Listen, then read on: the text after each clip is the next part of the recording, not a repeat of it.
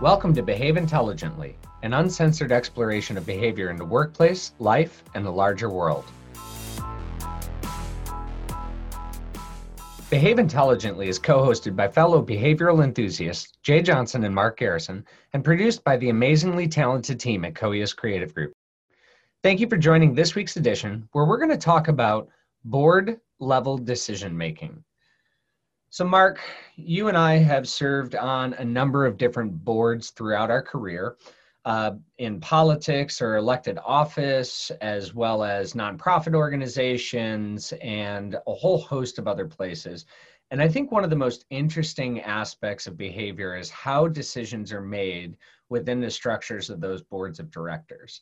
So in sort of service to that decision-making concept, what are some of the things that kind of stand out to you from your experience in working with boards of directors?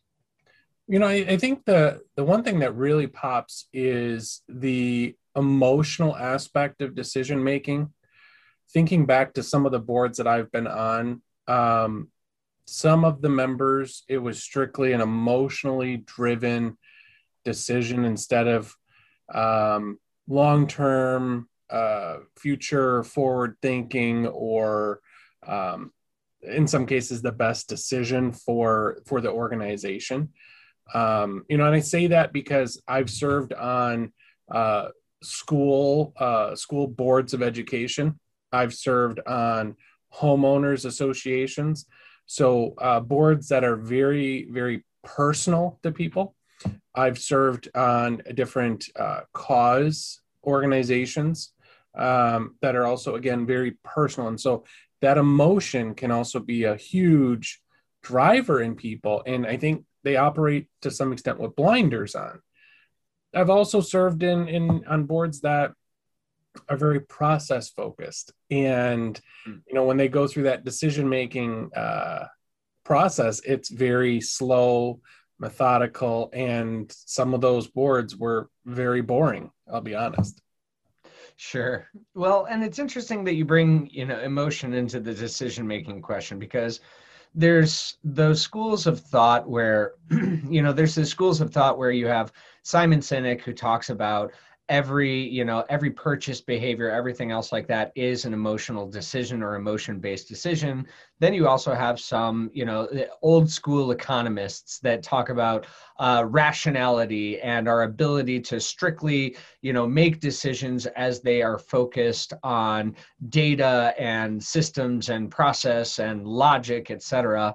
And the reality is that those two systems really are interactive in almost every single decision that we make, from the decisions of large scale homeowners association, where it's like we're making a decision of whether to assess a tax.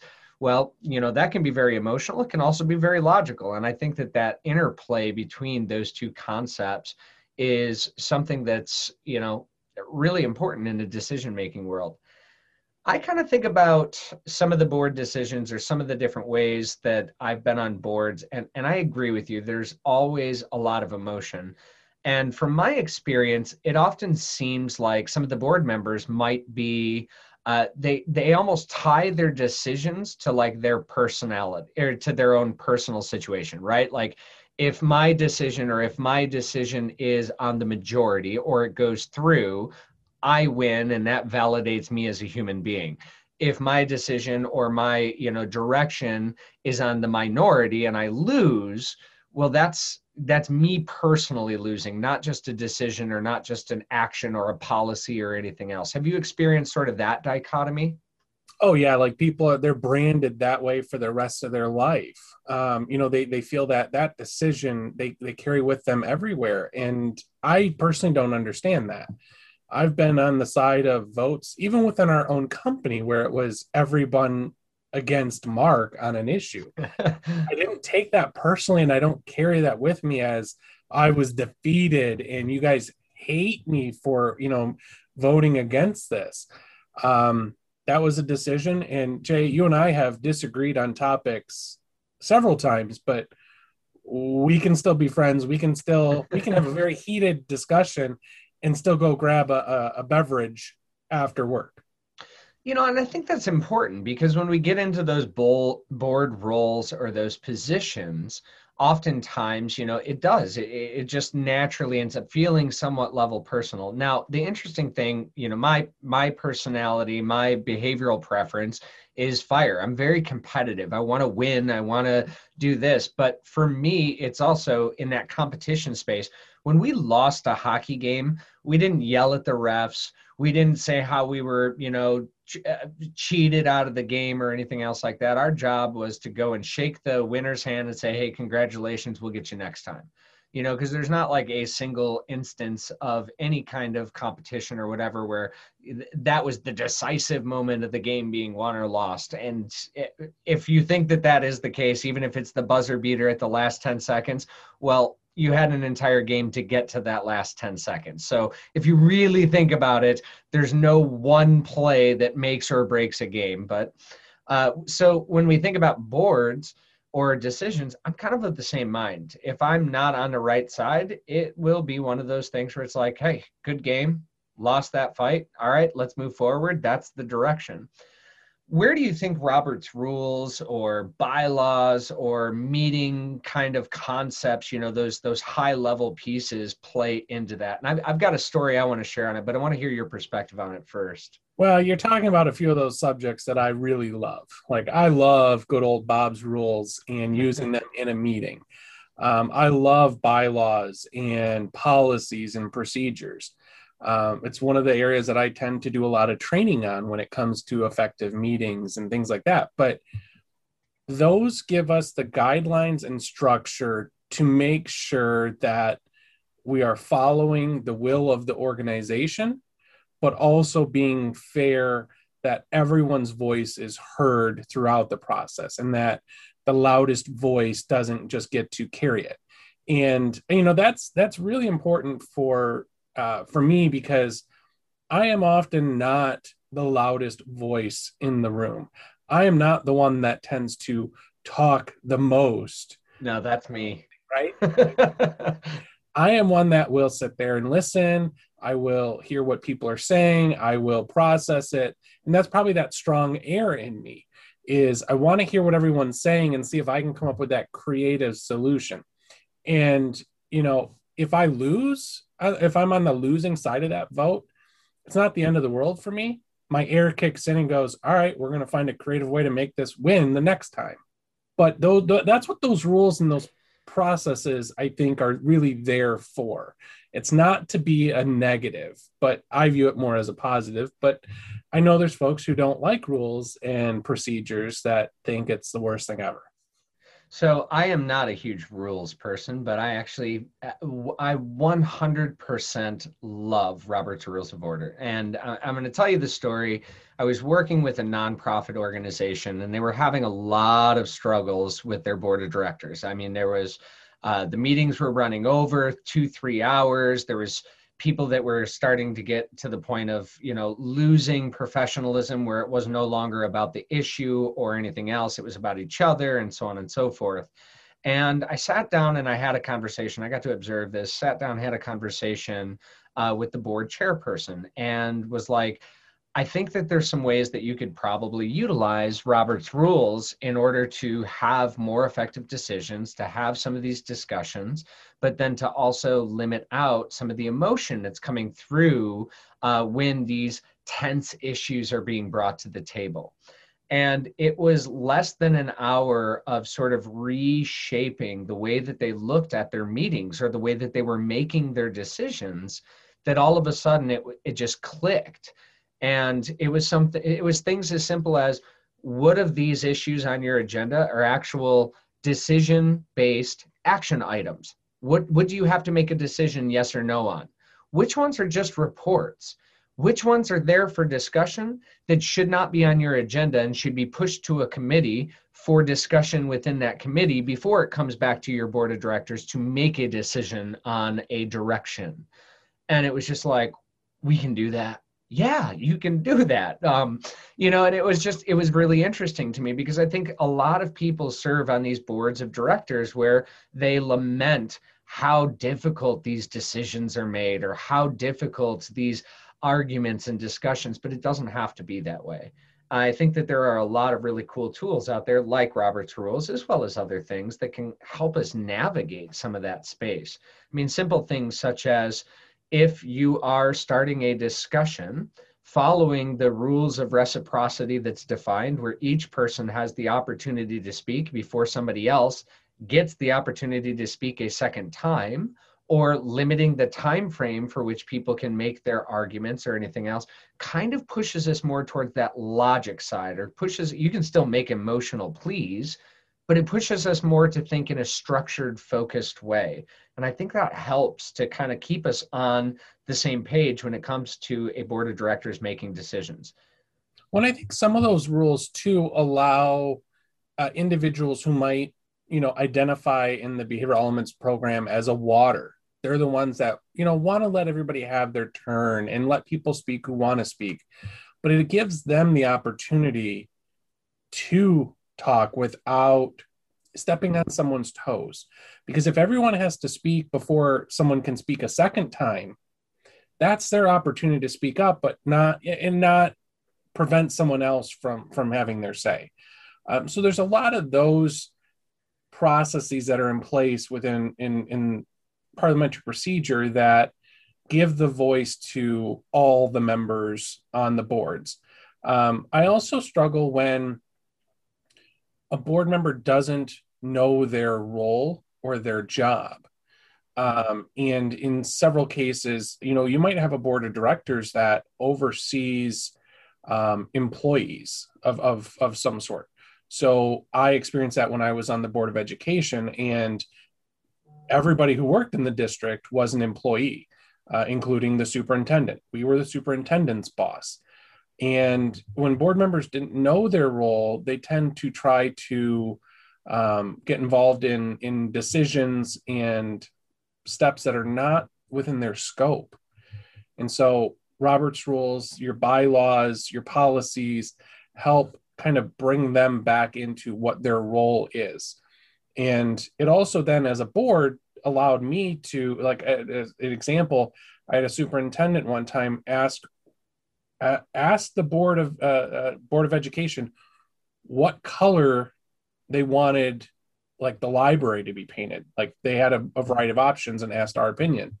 And I said, if I had to give my opinion, I'd also be searching for a new superintendent.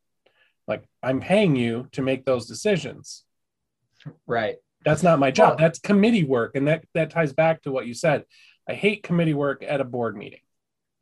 Well, and that's an interesting thing too, is right. Like when you see the board of directors, a lot of times people cower in fear. It's like the all powerful. I mean, it depends on how that organization's structured or how it's set up. Because I've seen some different board of directors, say within a nonprofit space, where the board's job was twofold: hire or fire an executive director and raise money. That was your two jobs. You didn't do any of the groundwork. You didn't make any of the decisions below that executive director line, and your job was to bring in money. So from that, I mean, your decision-making calculus is the executive director holding up the vision and the mission of the organization or not? If the answer is no, it's time to go for a search. If the answer is yes, then stay in your lane and Right. Don't get involved, So now, one of the things that I've experienced, and this has been sort of a huge pitfall, and we sort of referenced it almost at the beginning of this, but a huge pitfall is I oftentimes feel like boards of directors are perpetually seeking consensus. And they feel like you have to have a 7-0 vote, a 5-0 vote. You don't want to have any naysayers or any dissenters on any decision. Before we get into why I fundamentally disagree with that, let's break that down. What do you think it is that maybe brings about, I've got a couple of ideas, but what do you think it is that makes us want to have just unanimous consent on different items inside of a board meeting?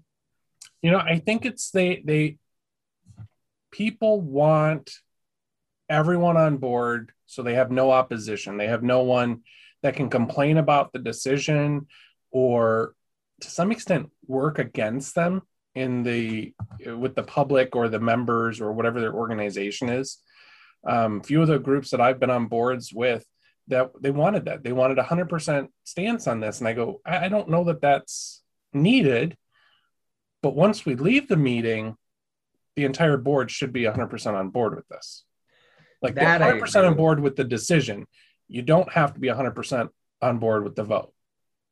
Yeah, I agree with that 100%. So even in times when I've been on the opposite end of winning a policy move or anything else, this is also true when I was an elected official in the township or with the company or anything else. If I am outvoted, that doesn't even play into my mind like, okay, let's work to sabotage this. But I think so many people have that fear, that exact fear of, well, if we have somebody that's dissenting, they're not going to do their part. And in some cases, maybe that fear is justified, but in some cases, maybe it's not. And I think that there's opportunities to have really good coaching sessions, feedback sessions, decision autopsies, a great tool that I love to use. Maybe I'll talk about that in a second. Once you've made your decision, to really make sure that everybody's on board or what they can do to contribute to the success of that decision. Because it makes no sense if you're a board of directors, all of you have the same mission and vision. So even if you're in disagreement of how to get there, that doesn't mean you would be sabotaging your efforts to get there when it's all said and done. But I think we do live in that fear. I think there's also, go ahead. I think it's a gotcha moment too, right? Yes, I was just going to say that. Being wrong. And then that other person going, I told you so. I told you. You didn't listen. I told you. We do not want to be shown, I told you I was there. And I have been on a board with somebody that was we're going to use the behavioral archetype of a know-it-all when it comes to decisions. Well, that was my decision. Be like, yeah, but your last 6 decisions were not really up there. So you're really kind of having some selective memory on how good your decision making is, but that's beside the point. Yeah, I was going to say that maybe a personal fear of being on the wrong side, right? Like there's a huge power of if you're presented with multiple options and everybody is in agreement on option A, well, then if, option A doesn't pan out, you can lean back on that of, well, we all agreed to it, so I don't know what happened. Whereas if some people said option A, some people said B, and some people C, and option C ended up being the best option, well, there's some level of personal stake that you have in there, like, ooh, I voted for the wrong one, or I took that in the wrong direction.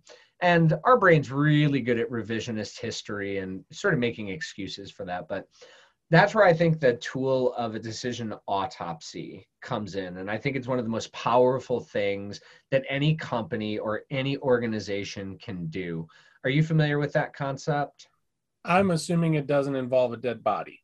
It does not, thankfully. But, essentially kind of this core concept, right? Like an autopsy, what is it? You go back, you review and find out exactly what had gone wrong or what had created the scenario in which the outcome that you have now in forensic science, a dead body. In a number of other places, you might have an autopsy, a financial autopsy. What went wrong and what got us to this space that we're at now. Decisions are no different, and I think this is one of the most powerful tools is to really sit back, like after decisions, board of directors decisions.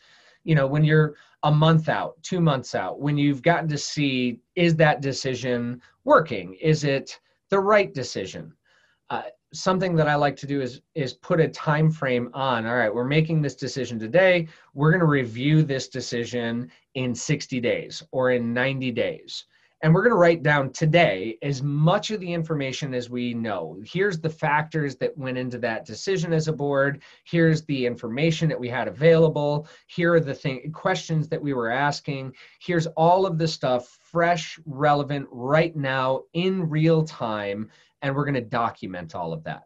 60 days from now, we're going to see if that decision's panning out. If that decision is not panning out, when we do our autopsy, we look back and say, what did we miss? What was information that would have been critical for us to understand now that we're 60 days? It's all hindsight, right? So at that point in time, we can more effectively make future decisions, or look at, if we have a similar decision, what other information should we be seeking? How else should we be thinking about it? If the decision worked and it's great, okay, let's look back and say, how can we replicate whether we did research, whether we did an analysis, whether we did committee work, how can we replicate that for future board decisions to make sure that those decisions also work? I think it's just a wonderful tool to document and follow along to make sure that the board is always making the best possible decisions with future knowledge. And I think it is a great tool. And I often tell people to take that documentation, that report, that analysis, whatever it is that they did, and send a calendar invite out for that 60, 90, whatever time frame it is. Get it on people's calendars early, get it locked in, because there's so many times I've seen boards say, we're going to revisit this at 60, 30, 60, 90, 6 months, whatever the time frame is, and see how we did. And it falls off their radar. They forget about it. It gets lost in the mix. It might go, oh, we're going to add it to this agenda, and oh, we've got 4 minutes left on today's meeting. Let's kind of go and do that quick review. That is not the way it's supposed to work. You don't squeeze that review into the last 4 minutes of a meeting. You don't, keep canceling it or rescheduling it. You got to do that, and you've got to take the steps to make sure that that's a priority in understanding your decision-making process. And assessing what is working and what is not working cannot be done in about 4 minutes. Well, and I love that you say that, because when we think about, so one of my favorite books and one that we promote often. So in a moment though, Mark, I'm going to come back to you and I'm going to ask you, what is one of the worst experiences you've ever had with making decisions amongst a board of directors? Okay, so that's going to be my question for you. Listeners, if you've served on a board of directors, we want to hear your perspective. What was your experience? Did you have a great experience, a negative experience? How is the decisions made? You can email us at podcast@coeuscreativegroup.com. Share your story with us. We'd love to hear. I'm sure that we're going to do more work on boards of directors as we move forward, or even functional meetings. So please share with us again at podcast@coeuscreativegroup.com. But, one of the things that sort of just prompted when you were talking about that going back, that analyzing and really digging into it, is exactly something that we explored in the masterclass for decision making at the Titan Skills Academy.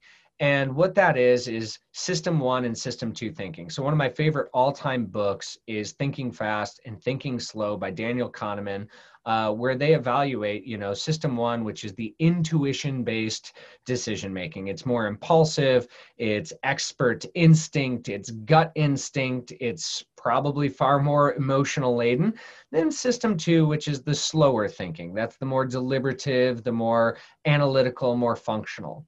And I've realized that there are very certain instances, and I probably lean more into System 1 judgments than I would say, because if we think about it, there are 30, on average, and this is, again, something that some of the psychological literature has suggested, is that human beings make 35,000 decisions every single day.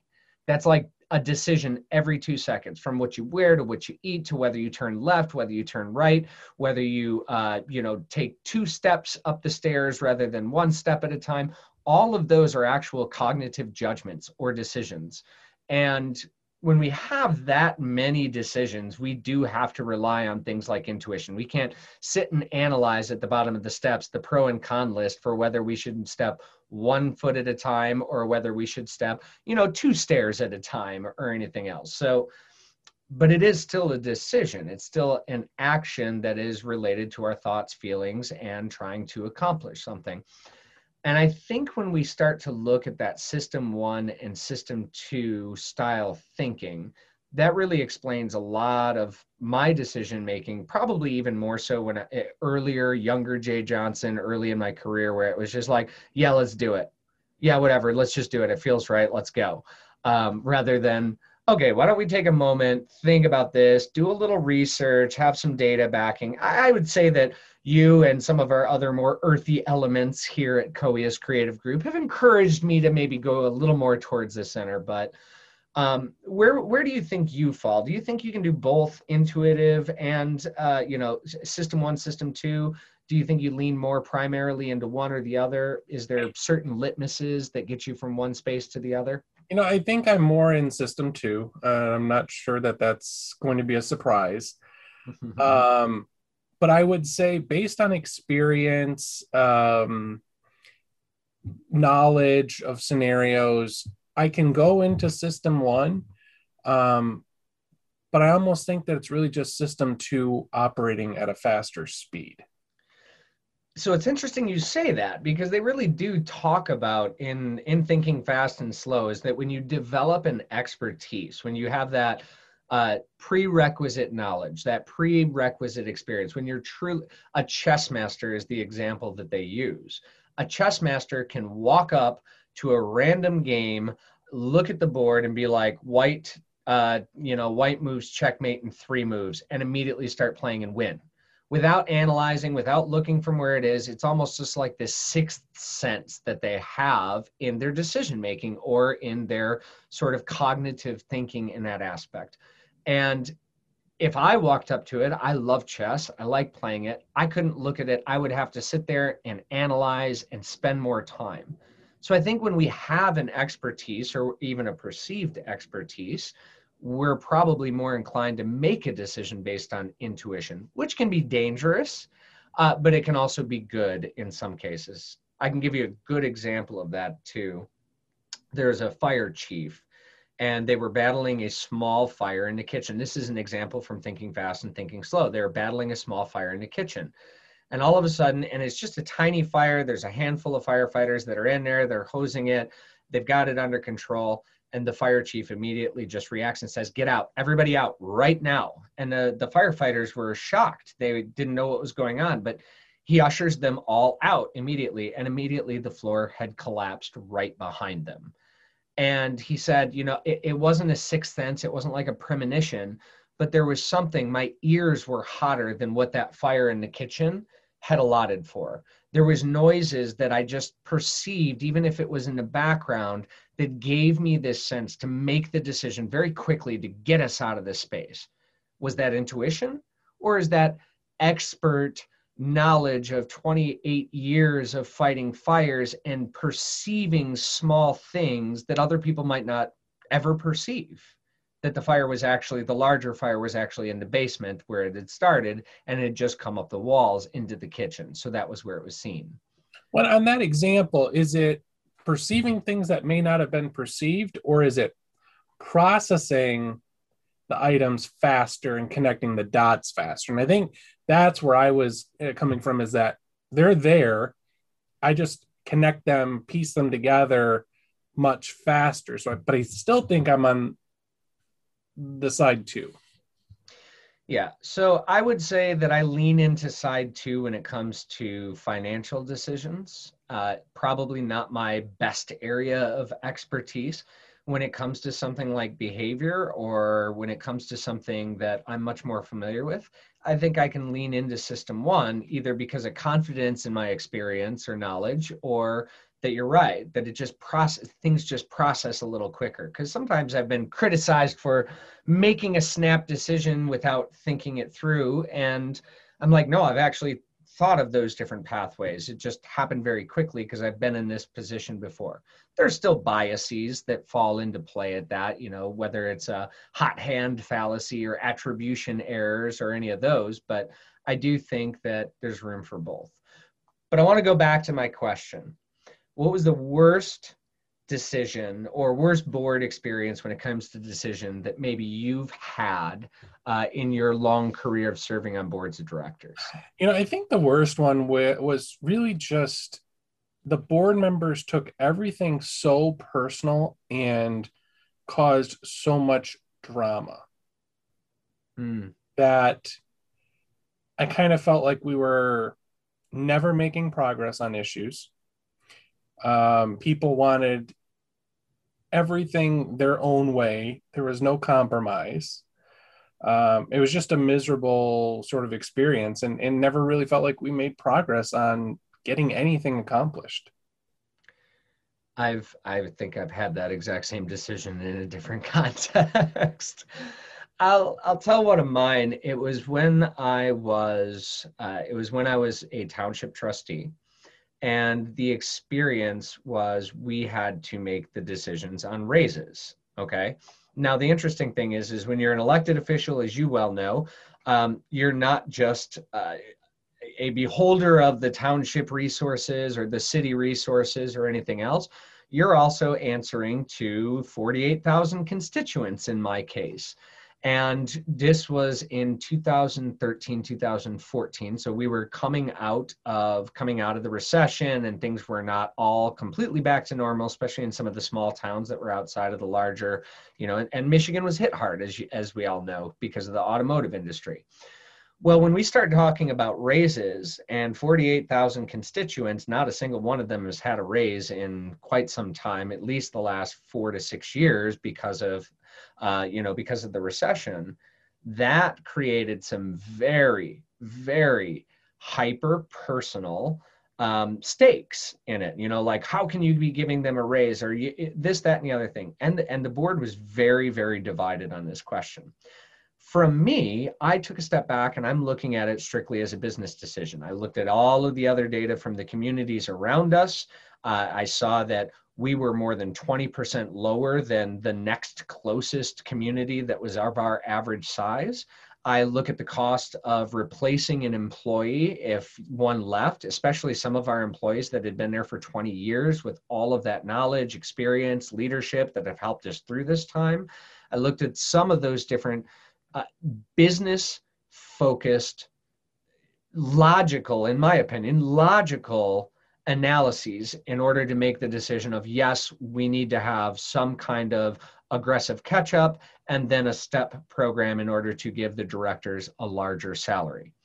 On the opposite side of the table, I felt, was the emotional side of it. I knew that this wasn't going to be popular. I knew that this wasn't going to be something that was, that everybody was going to cheer and celebrate and so on and so forth. And I knew that people were going to draw their own experiences into it, even though this had nothing to do. I can't affect whether or not an automotive company is giving you a raise. What I do have control over is this space and this board.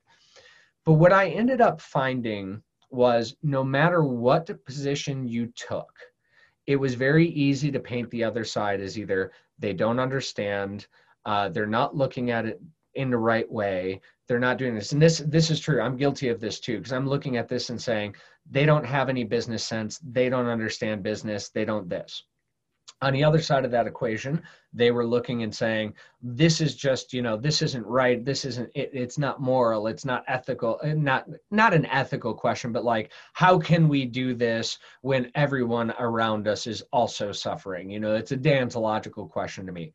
That's a frame that they could look at this in. My frame is also a frame that you could look at this in.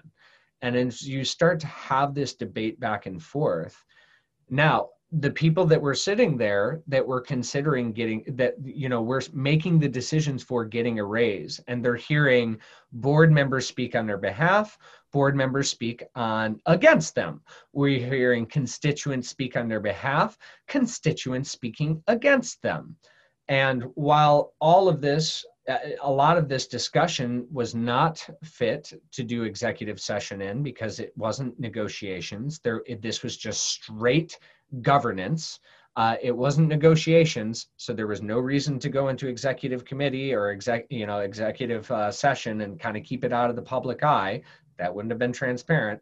All of this was done directly in front of everybody, which was rough. It was really rough to see the emotions of literally everyone in the space hurt in one way, shape, or another over a board decision. And that was probably one of the harder decisions. That decision ended up going forward on a 4-2 that to give the raises. And, even after that, I mean, there was some element of resentment of, we just gave them this, or you just gave the farm away. There was resentment from directors that were just like, I'm not even worth it, that they don't even want to, take care of me, even though I've been doing this for underpay for the last 10 years and so on and so forth. So sometimes your decisions aren't going to be popular. You better be able to explain them and to be able to rest back and be able to have a communication about it. Yeah, I mean, I can't even imagine being that employee or that director sitting there hearing it and, working under pay and probably knowing that the environment at that time frame probably understaffed. Yeah. Oh Probably yeah, very much the so. role of multiple people. And yeah, I mean, I had a similar situation when I was on the school board. We voted to outsource a service to a private company, and we had a reputable company coming in proposing to provide that service, and but the people that were our employees doing that role were in a union and were residents in the community, probably had children or had children that were in the district at some point, very well known. And we're like, we're losing our jobs. You don't care, But on the flip side, that company that was outsourcing was also hiring them into different roles, but it was changing their individual circumstances. And it was, we had people picketing outside. Sure. I had people threatening to recall me because I supported the change. It was a financial decision. We couldn't keep going on the path that we were currently on. And it wasn't a heartless standpoint from someone like me. I would have preferred to say the way we were. But at the end of the day, sometimes that financial decision, your hands are tied. And or you have to make a drastic change or cut somewhere else. And then someone else is going to just be as angry.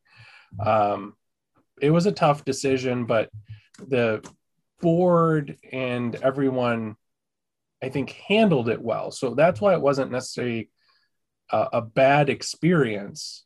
It was just a tough decision that we made. Yeah. So we're nearing our end of the time here. I think we could probably talk about board decision making for quite some time. Yeah. Well, and I think it's such an interesting dynamic of behavior to see how people are. So maybe we'll take a behavioral elements approach with this in a future episode and talk about maybe how the elements make those types of decisions, whether it's in a board context or anything else. Because I think that would be a really interesting sort of rabbit hole that we could go down for a couple, But I hope that you enjoyed this week's show, and thank you for tuning in to Behave Intelligently. If you enjoyed the episode, please rate, review, and subscribe on iTunes, Spotify, or wherever you might be listening. Let us know what you think about the episode, and email us your thoughts at podcast@coescreativegroup.com. If you want to learn more about Coes Creative Group, visit our website or connect with us on LinkedIn, Facebook, and Instagram. Tune in next time when we talk more about behaving intelligently.